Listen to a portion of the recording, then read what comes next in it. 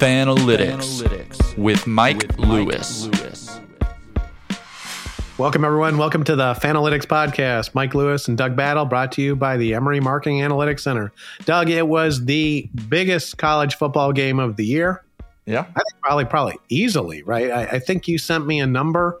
13 million folks watched that game, which beat out the World Series. In general, that kind of number of 13 beats NBA championships, World Series games. Really second, it's only going to come behind a number like that's it's going to beat out the Grammys, right? It's only going to come behind the Academy Awards. It's only going to come behind maybe the NFL playoffs and the Super Bowl. Yeah. So you've got, we talk a lot about fandom. You are immersed in Georgia fandom, but you are also, and we won't go into it, but you are also a Southern kid, born and raised. You've got massive exposure to Alabama, Tennessee, Georgia fandom. So what are your thoughts on, and we've been talking about Tennessee fandom all year, right? The glory of them. Well, boy, someone just put a pin in them. So, ooh. Doug, what's your thoughts on Tennessee's visit to Athens? Man, first off, just subjectively, I enjoyed the heck out of it. What a fun day for the Georgia fan base to be called out by a former Tennessee quarterback saying that it's a weak sauce crowd, not a hostile environment, and to set records as far as decibel levels are concerned. I think it was a historic day for the Georgia program, a lot of fun. And I can't say we didn't call it. I have a clip from me a couple weeks back saying, it's all fun for Tennessee right now. It's a blast to watch, but I don't see this ending well the way that they're handling success. And I said maybe a rematch with Alabama, maybe Georgia. It turned out it was Georgia. I will say this. If I'm a Tennessee fan, playoffs are still very much alive. I would say probable. I think Mike's making a face. Their odds of making the playoff went up on Saturday. Because of the Clemson and Alabama losses. Yeah. No, I'm with you. I mean, look, the funny thing is we can now, as the weeks go on and talk radio heats up on all this, we know what the debates are going to be. Tennessee beat Alabama. They destroyed LSU. And look, they had to play an away game in Athens with that relatively weak crowd. It was wet weather, right? I mean, you know what's going to be said. And I find that funny that going into the game, it was basically a neutral site game because Georgia's crowd's so weak. But now that Tennessee's lost, Georgia's got this hostile environment. Who could ever win there? So that argument kind of collapsed on itself on Saturday, which was fun. But I really do think that Tennessee's going to slide. I think Georgia, this is a weird thing about it. I think Georgia might have just gifted Tennessee a bye week in the sense that they're not going to have to play an SEC championship game. One more week of being healthy, of preparation for a potential rematch. I don't love that as a Georgia guy. And that's what happened with Alabama years back. They lost to Auburn. They didn't make the SEC championship, still made the playoff, ended up winning the whole thing. So if I'm a Tennessee fan, I'm still very optimistic, thinking we'll get another shot. This time the crowd will be a little more even. We're not going to miss those deep balls. But as a Georgia guy, you got to just enjoy being on top for a moment and defending the home turf. And I think that's how Georgia fans feel right now. And we'll see what happens. But I feel like if Georgia stays healthy, they certainly have a great shot. I think Ohio State and Michigan, we're going to have to see who wins that one. But the winner, that's in the mix too. We got plenty to talk about with the college football playoff. But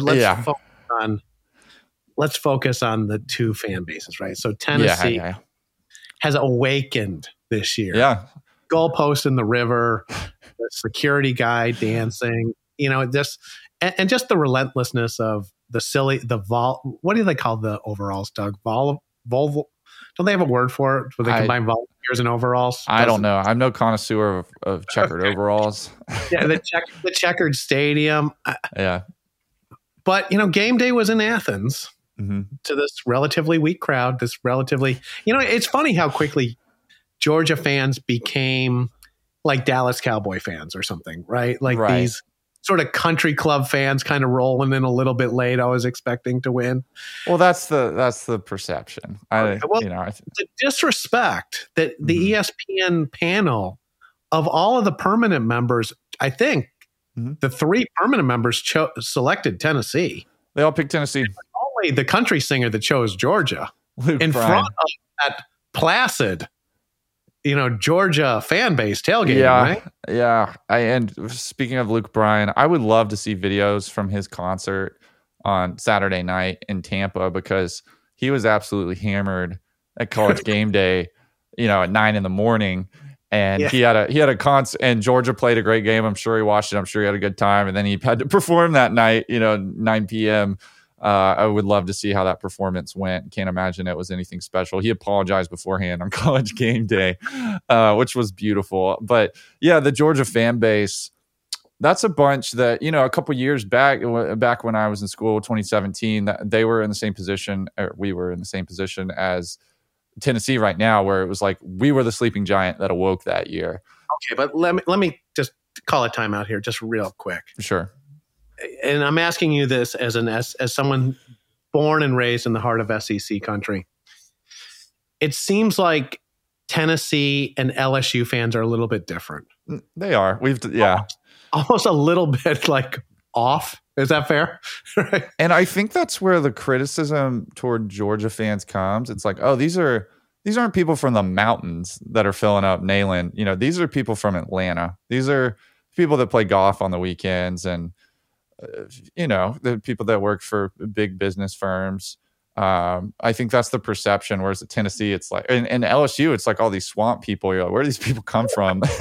and Tennessee, it's all these mountain men with big beards that they dye checkers into their beard. Like, where do these people come from? So I think there's like, it's weird, but there's like in football fandom, there's more of a respect toward the super crazies than like the regular guy fan bases. That's where I think you're getting like the Dallas Cowboy fans association with Georgia. And I think that it's more of a Buffalo Bills vibe in LSU or Tennessee.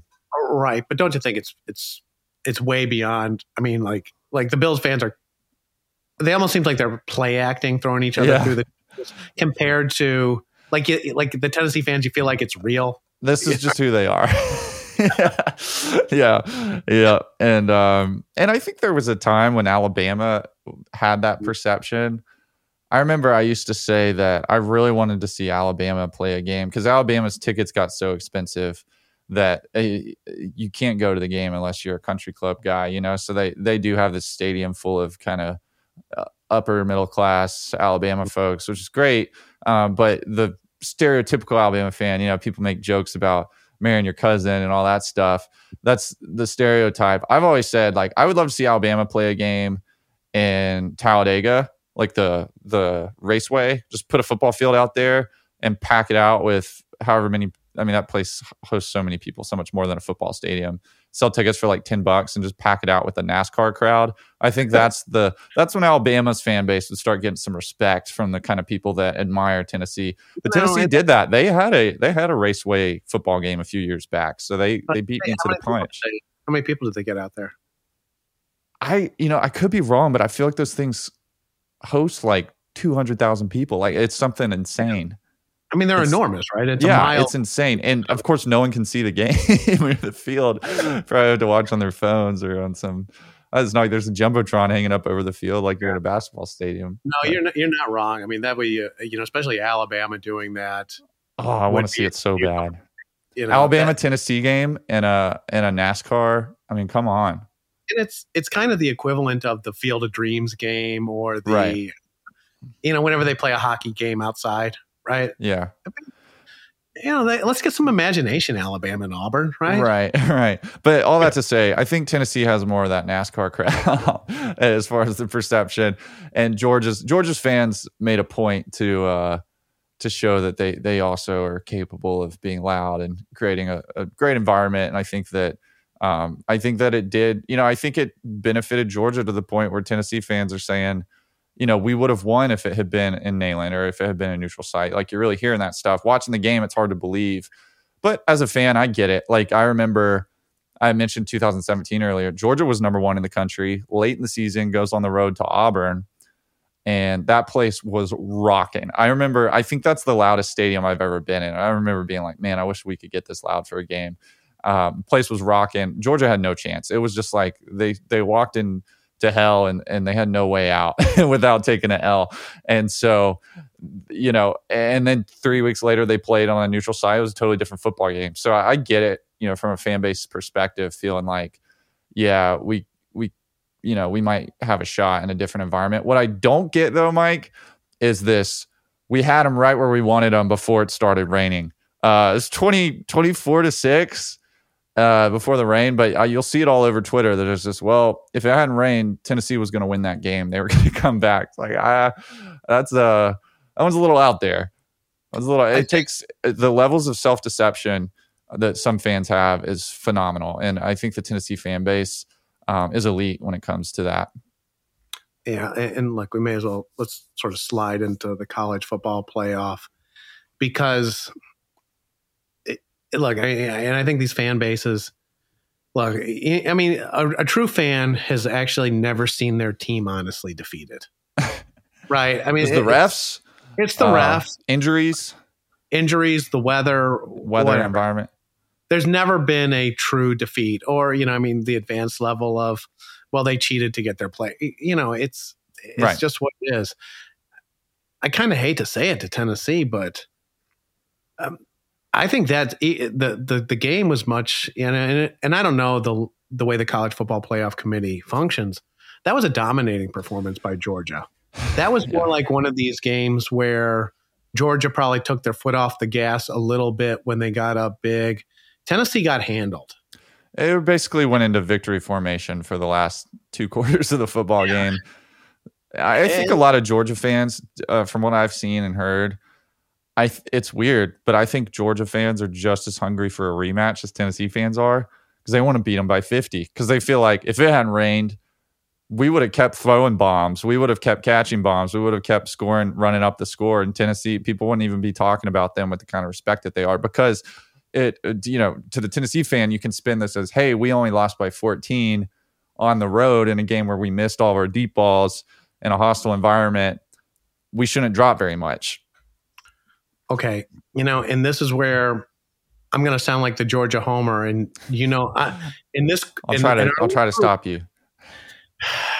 That game to me looked like Tennessee found out what it was like to play with a team that had a guy on the opposite side that could run at every position, right? That was probably the same or more elite level of talent on all 11 positions.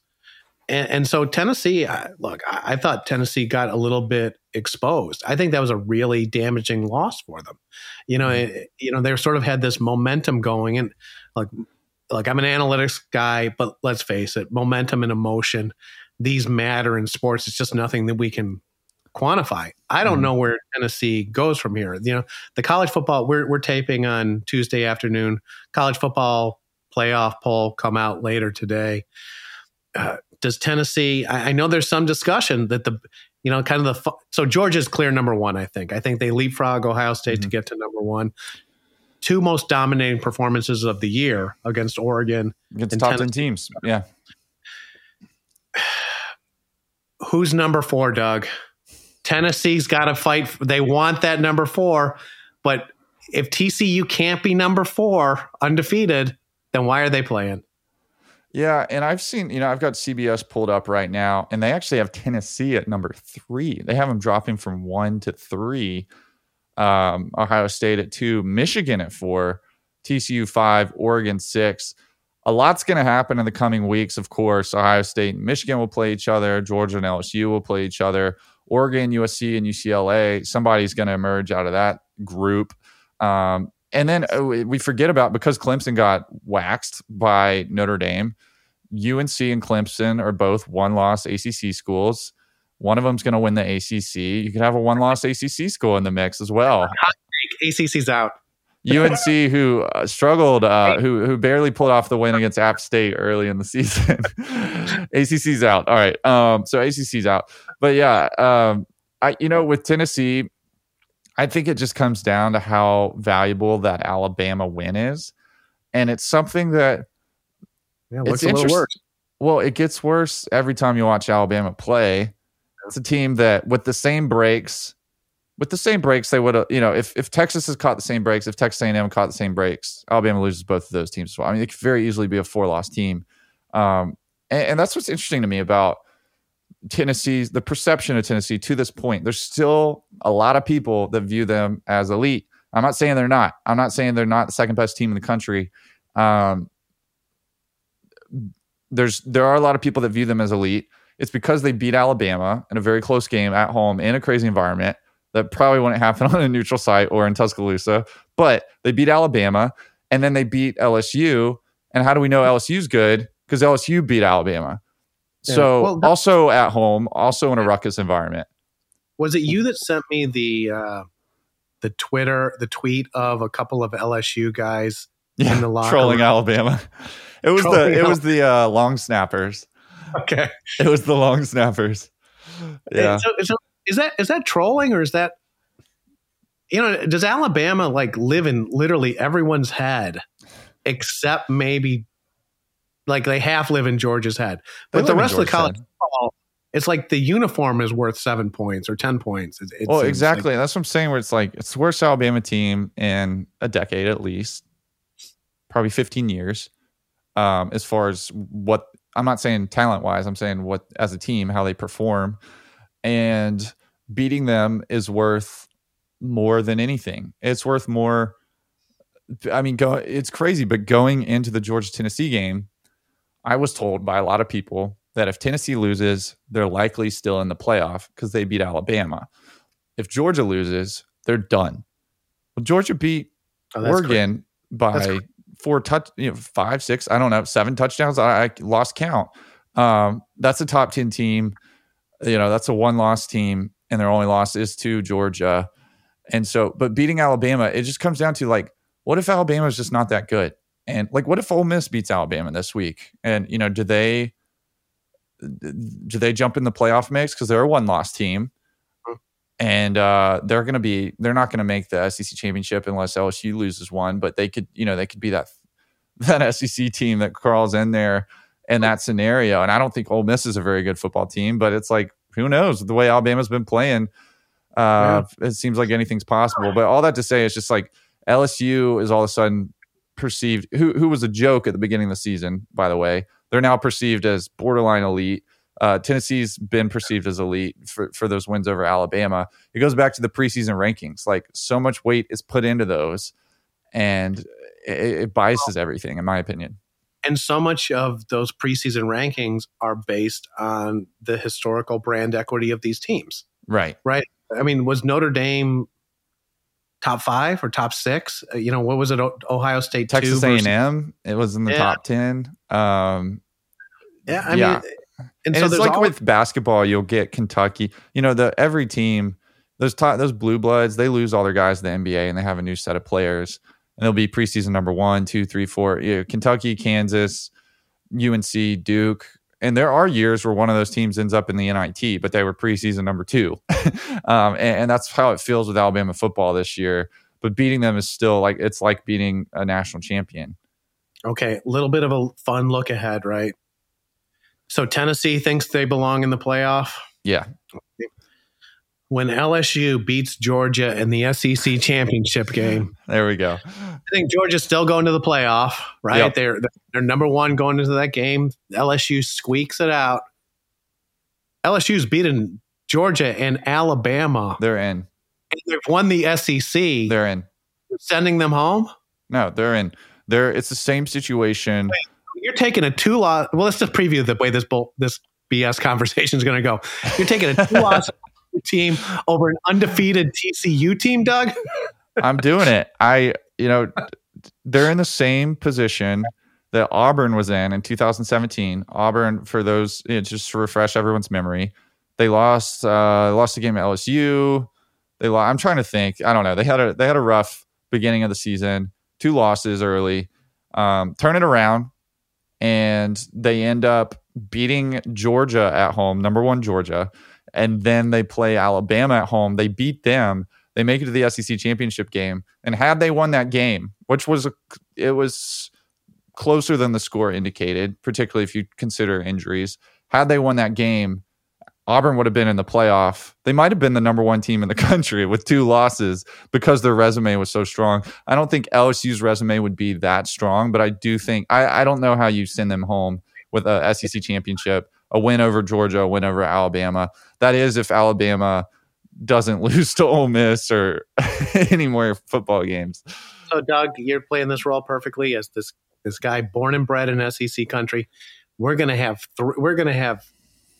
LSU, Georgia, and Tennessee in the football playoff, and so all these other, it's God. I love this time of year. I think they would box Tennessee out of the playoff in that situation. I think it would just be 2 SEC teams. I think Tennessee gets left out, and I think if I'm Georgia, if I'm Kirby Smart, there would be part of me, just because I don't want a rematch and it's my divisional rival and we recruit against them. I don't want them in the playoff. Be part of me wants to just forfeit the SEC championship against LSU, let them make the playoff and box out Tennessee. I've had that discussion. I don't know how much Greg Sankey, the SEC commissioner, would appreciate that, but I certainly would. Yeah, I mean, it's because otherwise you're giving Tennessee a bye week by beating them down in Athens last week. It's this, like I said, the NFL always wins and the SEC always wins. And it really is. So literally in SEC country, we're going to debate how we're going to get we're getting at least one team. We deserve 2 teams, and there's an outside chance we're getting 3 teams into the playoff. And every other conference in America is trying to get one. Like the Pac-12 is trying to desperately figure out how to justify, Oregon or USC getting into this. Oregon should not have scheduled Georgia at the beginning of their season. That's the bottom line. They should have backed out of that game because Oregon's an undefeated number 2 team in the country right now. If it's not for that. Wait, I know that's not what you meant, but I like the idea of we're just not going to play. We're going to. I mean, for real, let's just say they forfeit that game, they're a 1-loss team, but who knows how much they lost by, and they're in the mix. So, fake a problem with the airplane. They just can't show up. Yeah, right. COVID, the whole team got COVID. That's the kind of thing that could have been advantageous for them. But Ohio State and Michigan, they're going to play each other. But also, that's like, what are they, number 2 and number 3 potentially this week, or number 2 and number 4? Got to be 2 and 3 when it comes out. I know that the Big Ten fans are not happy about the prospects of, Tennessee can lose to Georgia and they both make it, but Michigan can lose to Ohio State or vice versa, and one of them gets cut. But when I have a buddy that's a Ohio State guy, and I was talking to him, I was like, what are the ranked wins, or what are the big wins Ohio State's had? And same with Michigan. And it was like Penn State. I don't know who else. So it's tough. It's like, I'm not saying they're not as good as Tennessee. But Tennessee, even that Alabama win, maybe Alabama's no better than Illinois, Mike. I don't know. But actually, I do know. But I'm going to pretend that I don't know. Maybe Alabama's not better than Illinois, but there's still the prestige that comes with beating Florida and LSU and Alabama, whereas Penn State's good. Who else gets respect in the Big Ten? Who else? What other resume builders do you have? It's tough. When you talk about Big Ten fans, maybe I'm alone on this one. I almost want to separate that league into there's Big Ten East fans and Big Ten West fans. Yeah. And Big Ten West fans, we may all be rooting against Michigan and Ohio State, right? Because we never get... We want no Big Ten teams in the playoffs. Bringing everyone down. We hate those guys, right? See, that's how I am as a... People are always like, "Oh, you got to pull for the SEC. If you went to an SEC school, even if your team's eliminated, you got to pull for the SEC." I'm not pulling for Tennessee. I'm not pulling for Alabama or Auburn. We recruit against those schools. I want them to fail miserably. I want them to be embarrassed. I'm not going to pull for my rivals to succeed. I've never understood that. Yeah, but I mean, and look, I get both. Look, I'm 100%. I think about the teams that I dislike across sports. Michigan football's way up there. Kansas basketball. And I want them to lose every game. But, the reality is you also do want them to come on. Tennessee coming in ranked number 1 to Athens. That was a beautiful thing. It was fun, yeah. it's almost like we as fans, we got to hope for a little more success for our rivals than we really, our heads got to hope for a little more success than our hearts. I've been, how I've kind of been on the Tennessee hype train all year. I'm like, this is great. Every year we're going to have a huge game like this. It's going to be a lot of fun. If we lose, we'll have a reason to be vengeful the next season. If we win, it'll feel like a championship. But I do know some Georgia fans who, they won't say it, they were a little bit disappointed that Tennessee wasn't as good as they were supposed to be on Saturday. I think some people wanted to see Georgia challenged like in a real back and forth kind of way. And Georgia fans. And it's kind of disappointing. It's like, oh man, this was our one game that was supposed to be a real game, and we're up by 3 touchdowns at halftime. And now we're going in victory formation for the last 2 quarters, basically. Mm-hmm. There is something about having a rival that is equal. It's the old Batman and Joker. It's like they can't live without each other. Alabama, they kind of need Auburn to be good. Like as much as they all hate it if Auburn ever turns it around in the coming years, it's good for Alabama. And the same goes with Tennessee and Georgia, Florida, those rival schools. They need each other to be good. Yeah, it's this is one of these endless topics of like the importance of rivalries. And, this makes me, you got anything else on college football? Or can we move to college basketball? I got one more thing on rivalries. Like another example, Georgia Tech.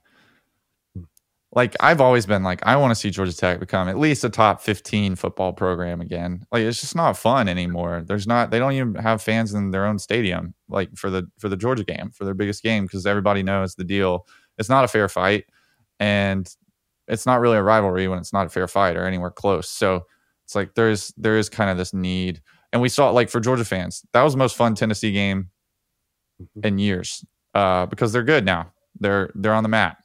And it's a great point. Now, I mean, I think Georgia's at a little bit of a different level at this point in terms of the importance of those rivalries. But, you go back 15 years ago or 20 years ago when like the SEC East was really being dominated by, Tennessee and Florida at that point, right? Yeah. And a healthier Georgia Tech, Georgia rivalry probably would have paid dividends for both of those teams, right? Mm-hmm. And so, I think rivalry is a good way to seg to college basketball where, you see the importance of some of these rivalries. And look, my Illini, I actually, last night, Doug, I watched college basketball rather than Monday Night Football. It just sort of had it was something. Well, you're a college basketball guy. That's kind of your thing. But I just had an appetite for it, right? It's like, a need. It's been so long. Now, I'll tell you this, though. I can't remember a time when college basketball had less hype going into the season. I think if you asked an average sports fan to name the All-American team, and this used to be on the cover of Sports Illustrated, I don't think anyone could come up with the average fan is going to come up with 0 guys on that team. Yeah, and I mean, I'll be honest. I've had to look up like when does college basketball, like these are Google searches I've made. When does college basketball start? I haven't heard a peep, and it's already started. I think the entire top 25 played last night. Yeah, and as you were talking about rivalries, one of the things that I always think one of the biggest mistakes that ever happened, and this is not a small thing, right? I mean, part of the beauty of part of the reason why Georgia is so good in football and why Florida has always had the Florida teams have done so well and Texas has done so well is the amount of talent in those areas. Right. And if you look at the Chicagoland and the Illinois area, that was always a historical hotbed for basketball talent. And so you have to ask the question of why did they never break through? You had, and again, this is going beyond your effective lifetime, Doug. But DePaul was really a powerhouse in like the 70s and the 80s. Mm-hmm. Illinois had a great run in the 80s. Some problems with some run-ins with the NCAA and Bruce Pearl. Auburn. Right. Yuck. No, I shouldn't say that. Fandom. But one of the things that Illinois and DePaul never did was they're never willing to play each other. Right. No one wanted to lose to the other one, particularly in the Chicagoland area, because they didn't want to lose out on recruits. And then you look at what, other programs, let's say Kentucky and Louisville, or Indiana and Kentucky, North Carolina and Duke, having those rivalries, that creates so much excitement. It's worth it to lose some of the time. Mm-hmm. And it's the ultimate in sort of short-sightedness to not embrace those rivalries. So as a Georgia football fan, in some ways I'm kind of football fan. I'm almost envious of, you got Auburn as a huge rival. Georgia hates Auburn. You got this game against Florida and the world's largest cocktail party, though I think they've crossed that name off the list. Great rivalries up and down, across the season. I think about Illinois' rivalries, and they're always like these fake things of, well, they'll have them play Northwestern for the Lincoln Trophy in football, right? It's made up stuff. Yeah. It's rivalries I think they're huge for building fandom. I think having a team that everyone can unanimous blah words. Unanimous. So good at names, unanimously. Yeah, you trip me up. I don't know what got into me. That everyone can hate on the same fan base it brings people together in a weird way. But there's been years, like if Georgia's not in the mix and Auburn's potentially looking at a national championship, the fan base will kind of rally around just watching Auburn every week and hoping that they lose and pulling it for whatever team's playing them. So. Or Florida if they're in that situation, or Tennessee, although it hasn't been that way for Tennessee this year. I feel like Tennessee's kind of been everyone's they've been the media darling, and everyone's kind of appreciated their run up until this point. But they'll, and I like I said, I think they'll be back. But college basketball, I haven't heard too much about it. I know UNC returns just about everyone from a team that should have won it all last year. Top 10 is pretty much all blue bloods. Well, I don't know. Again, we've got all sorts of arguments about that. Like I pulled up the AP. So North Carolina #1, right? Easy. I mean, easy from a brand perspective. #2, though, if we're looking at the same poll, and we could have this argument: is Gonzaga a blue blood? Has it happened yet? Have they won a championship? I'm going to argue no, but they're always up there now. I mean, they're a perennial top 5 team for the last 10 years. But I don't think they're blue blood. Okay. That's fair. I mean, you tell me I'm wrong. I mean, it's what's their conference, Doug? The Gonzaga conference. Yeah. I got Houston at #3, and then we get to Kentucky. Baylor's another one. I think you could argue that Baylor and Gonzaga are 2 of the top 5 college basketball programs. It seems like over the last 5 years, maybe over the last decade. I don't know if that gets to blue blood status or not. Scott Drew's done a remarkable job, but prior to his tenure, Baylor was not a. I almost asked the question: is it now an era where it's impossible to become a blue blood? Right, that there just isn't the opportunity to build. I think Baylor or Gonzaga could if you got to win not championship but championships. You got to win a bunch, and Baylor got one. And they've had chances to follow up on that, or I guess a chance, but haven't had success yet. But they're going to be in the mix, and so will Gonzaga. And maybe it's a matter of time, maybe not. Maybe the UNCs and Dukes and Kansas of the world go back to they tend to win those, and they stay the team. I think you've got to have almost like a UCLA John Wooden run if you're Baylor or Gonzaga to really be a historically great basketball program. You think that's possible? No. I mean, I'm watching Illinois play Eastern Illinois last night, and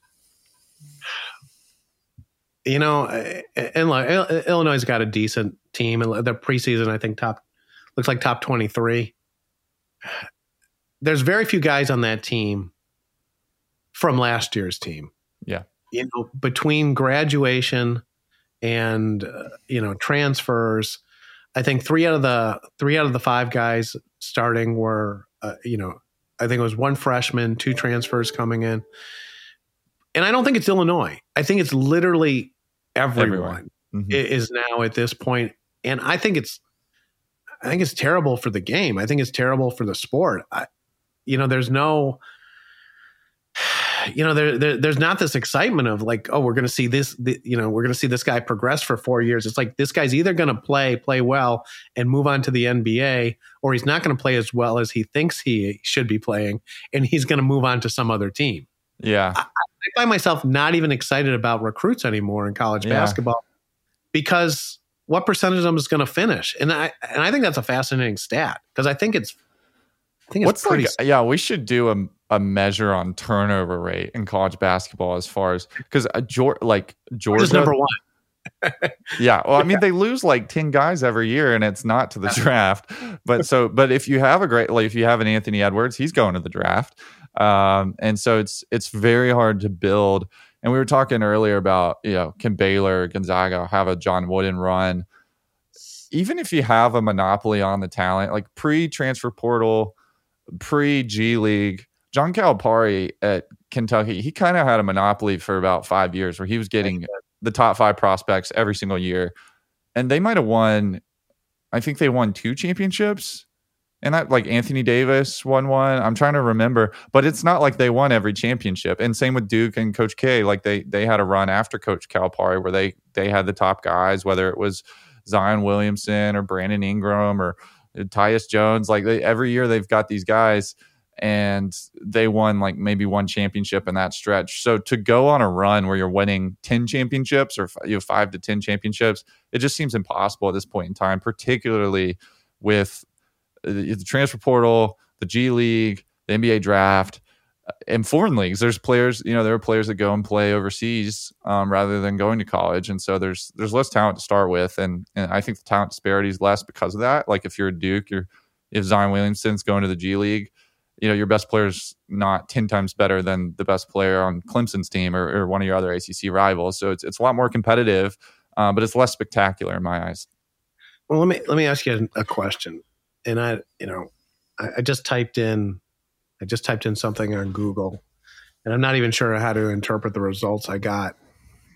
Was Midnight Madness a big thing when you were an undergrad? No.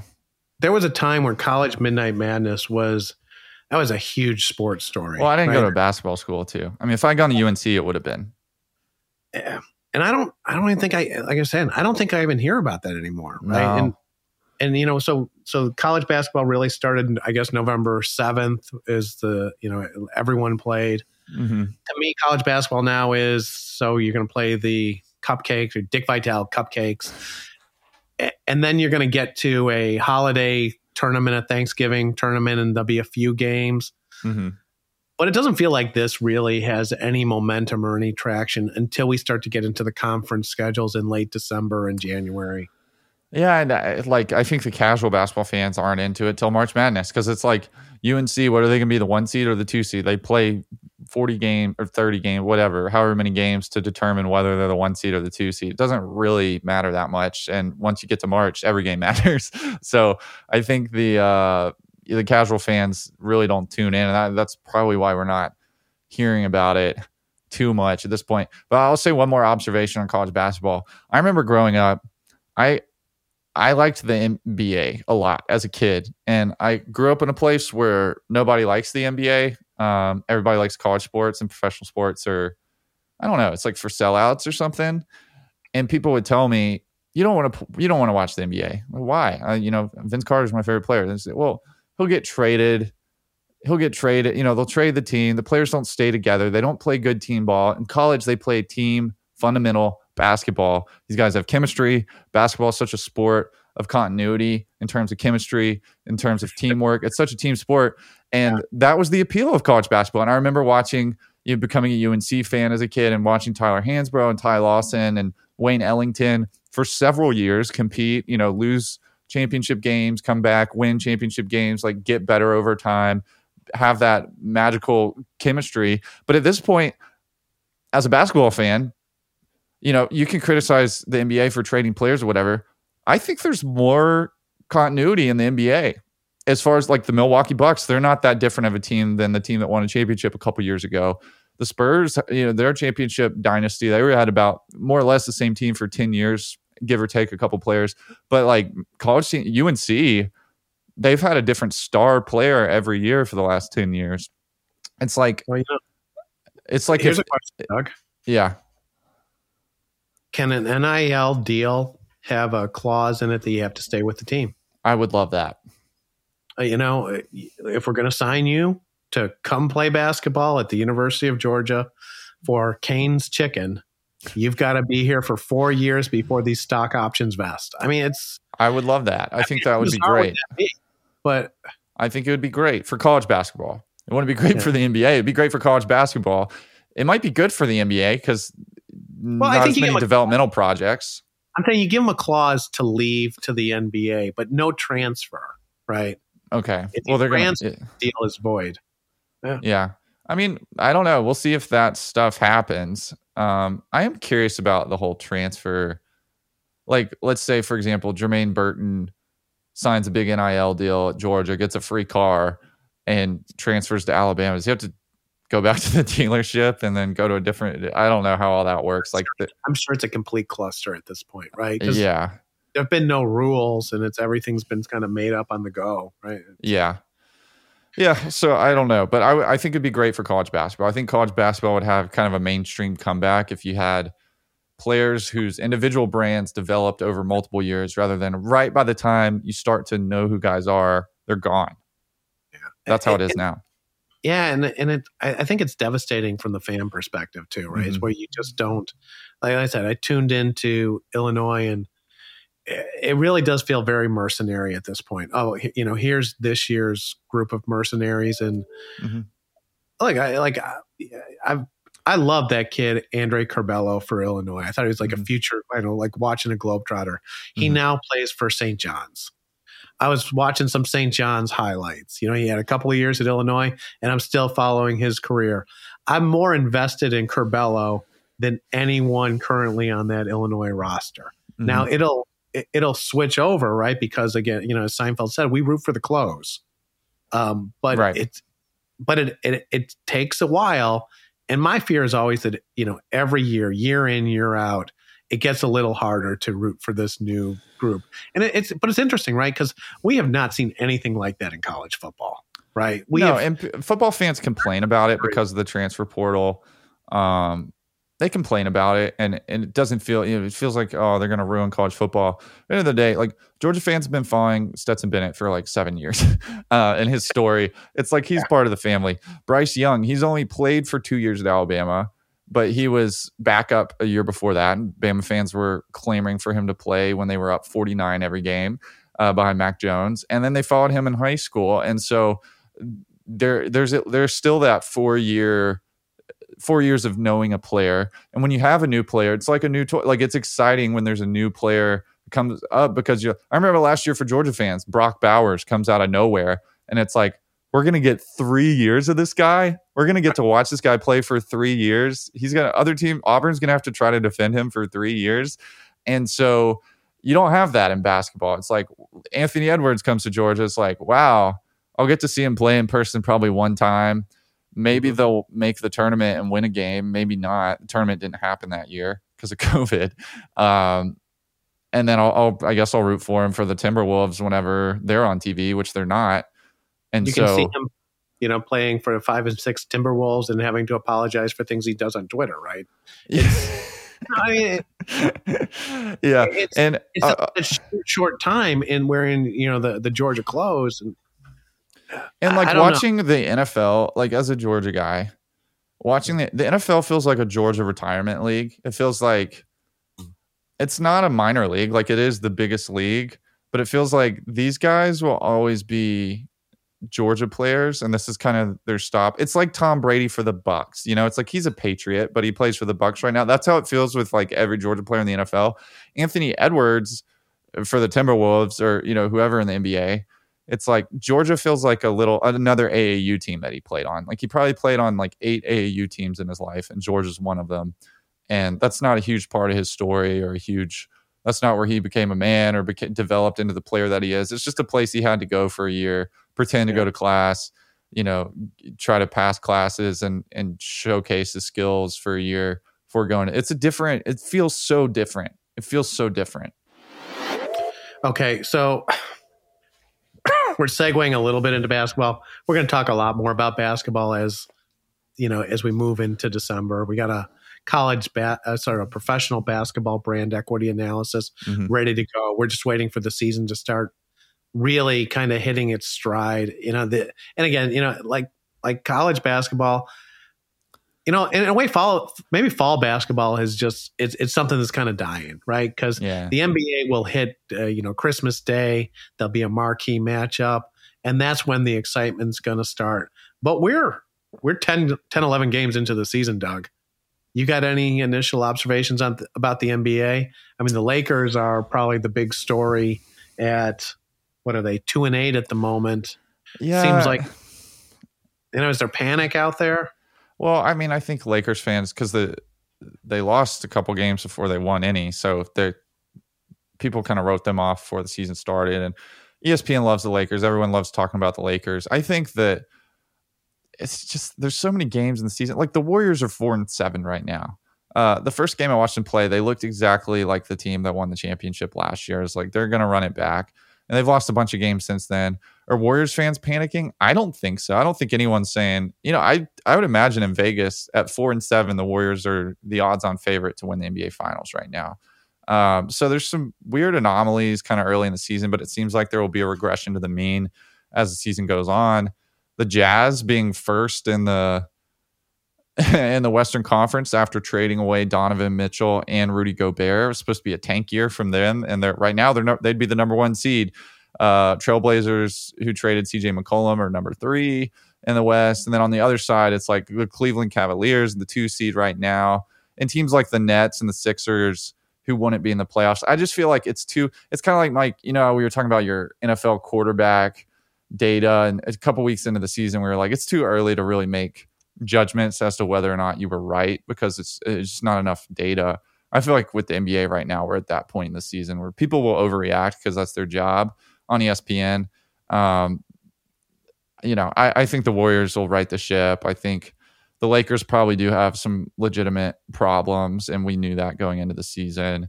Some of these teams that are having a nice little storyline right now will probably go on a losing streak and drop out of the playoff ranks, and things will kind of end up exactly how you expect them to. So we'll keep an eye on it, but it seems too early to make huge judgments on the NBA. Yeah, but I'm sure you're right. The only caveat I put on that is, again, are we finally, has the Lakers window closed? And I think that's a definite possibility the way this is going. And like some of these guys are really old, right? I mean, they're not really old, but they're really old in basketball. And like maybe that's something that we've seen in, age is undefeated, right? Yeah. Sometimes they can sort of, prolong things, but maybe we are in the tailspin, we're coming up to the final, the ending, the epilogue, or the conclusion of the LeBron James story, the, Tom Brady story, the Aaron, who's the Packers quarterback's last name? Aaron Rodgers. Aaron Rodgers story. Age is what ends all sports careers, right? I mean, I'll say this about the Lakers, though. LeBron, if you watch him play, he hasn't really fallen off very much. He's still make the argument that he's the best player, one of the best players in the NBA at this 39? Point. Yeah, he's phenomenal for a 39-year-old. And you start to wonder, the GM, LeBron making all these moves. You look at some of the players that were traded away for LeBron to kind of have his way in LA and get his buddies together to end up on a team with guys like Westbrook and Anthony Davis. If LeBron right now were playing with Brandon Ingram and Lonzo Ball and Julius Randle, some of these guys they traded away in that era, the Lakers might be a championship favorite or contender with the way that he's playing. But he's surrounded by guys that, whereas LeBron he's kind of been a Tom Brady where he's defied the odds as far as age is concerned. He surrounded him, expecting a whole team of guys to do that is maybe not the best strategy. And where, it's like if you put, I guess the Tom Brady's on a team with Julio Jones, but it's like if they really were counting on Julio Jones to be the number one receiver in Tampa and, maybe made a trade for AJ Green and brought on Antonio Brown back into the league. And old guys always do that, though. When old guys get to be the GM, they always choose their friends, right? Yeah. So I think my criticism of LeBron in recent years has just been like GM skills. His GMing, yeah, man. He's playing at a really phenomenal level. I mean, I've been critical of LeBron a lot. I think there's no question statistically for his age, there's never been a better 39-year-old basketball player in the NBA or more productive 39-year-old basketball player in the NBA. But then the LeBron stands will say, yeah, but he just doesn't have a good supporting cast. Like, well, he chose it. He handpicked it. So that's a criticism of him right there. Here's our wrap up in all of this. And again, it's kind of the perfect reflection of American sports in our final word for this week. Perfect reflection on where American sports are. The Astros won the World Series in 6 games, and they drew an average rating of 12.55 million fans. The number for Georgia versus Tennessee was what? 13 million. So America's World Series final game loses to a regular season. Look, I'm not belittling it at all, but to a regular season sort of regional, game in college football. Mm-hmm. And I think it's actually, I think that number is even, I suspect if you dug into it or you were able, I don't have access to this data, but if you're able to really dig into the data, I bet you that number is incredibly fascinating, right? Because how many people live in, Athens, Georgia? How many people live in Tennessee? These are relatively small places. Mm-hmm.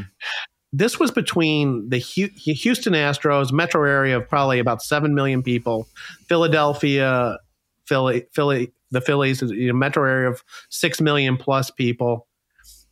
If you got half of those markets watching, the local audience alone should have outperformed. Yeah, but if you got a local audience of, let's say, 4 million people watching in those 2 cities, then you come up with a number that there's 8 million people watching across the other 320 million people in this country. That's an astonishing way. That's an astonishing number for baseball's, national pastime. Yeah, that's brutal. And with Knoxville and Athens, Georgia being incredibly small markets relative to that, looks like the national viewership of a regional football game was significantly stronger. At 3:30 in the afternoon, right? Yeah, 3:30 on a Saturday. Well, it depends where you live. It could be, but it's not a night game. It's not prime. It's not prime time in television sense. So, pretty phenomenal. Baseball is done. Basketball is back.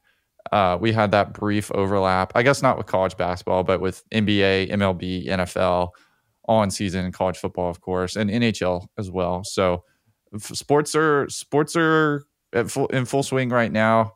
We'll be keeping an eye on the NBA.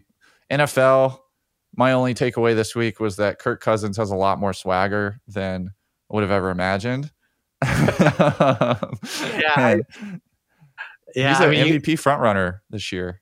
So. Throw that up on, on sort of the video pieces from this week's podcast. I've got no comment. I don't know what to say. Kirk Cousins has won the week with whatever that was. The jewelry, the dancing. Well done. And look, Kirk, I think you're probably right. I think the Vikings are 7-1 at this point. It's obviously one of the things I got a little bit wrong with picking the Packers in that division. Kirk Cousins, well done, spectacular. But you know what, Doug? I almost wonder, and we got to wrap this up in a second.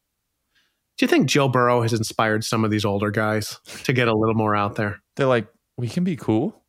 Yeah, we can be cool now. Kirk Cousins certainly, like that kind of behavior. That is exactly what you expect from Joe Burrow. Kirk Cousins it was shocking to me. It was shocking, and I love to see it, but it was shocking. He's our so Kirk Cousins is our. I don't know who our fan of the week is. It's the kid drinking mustard out of the bottle in college. Game.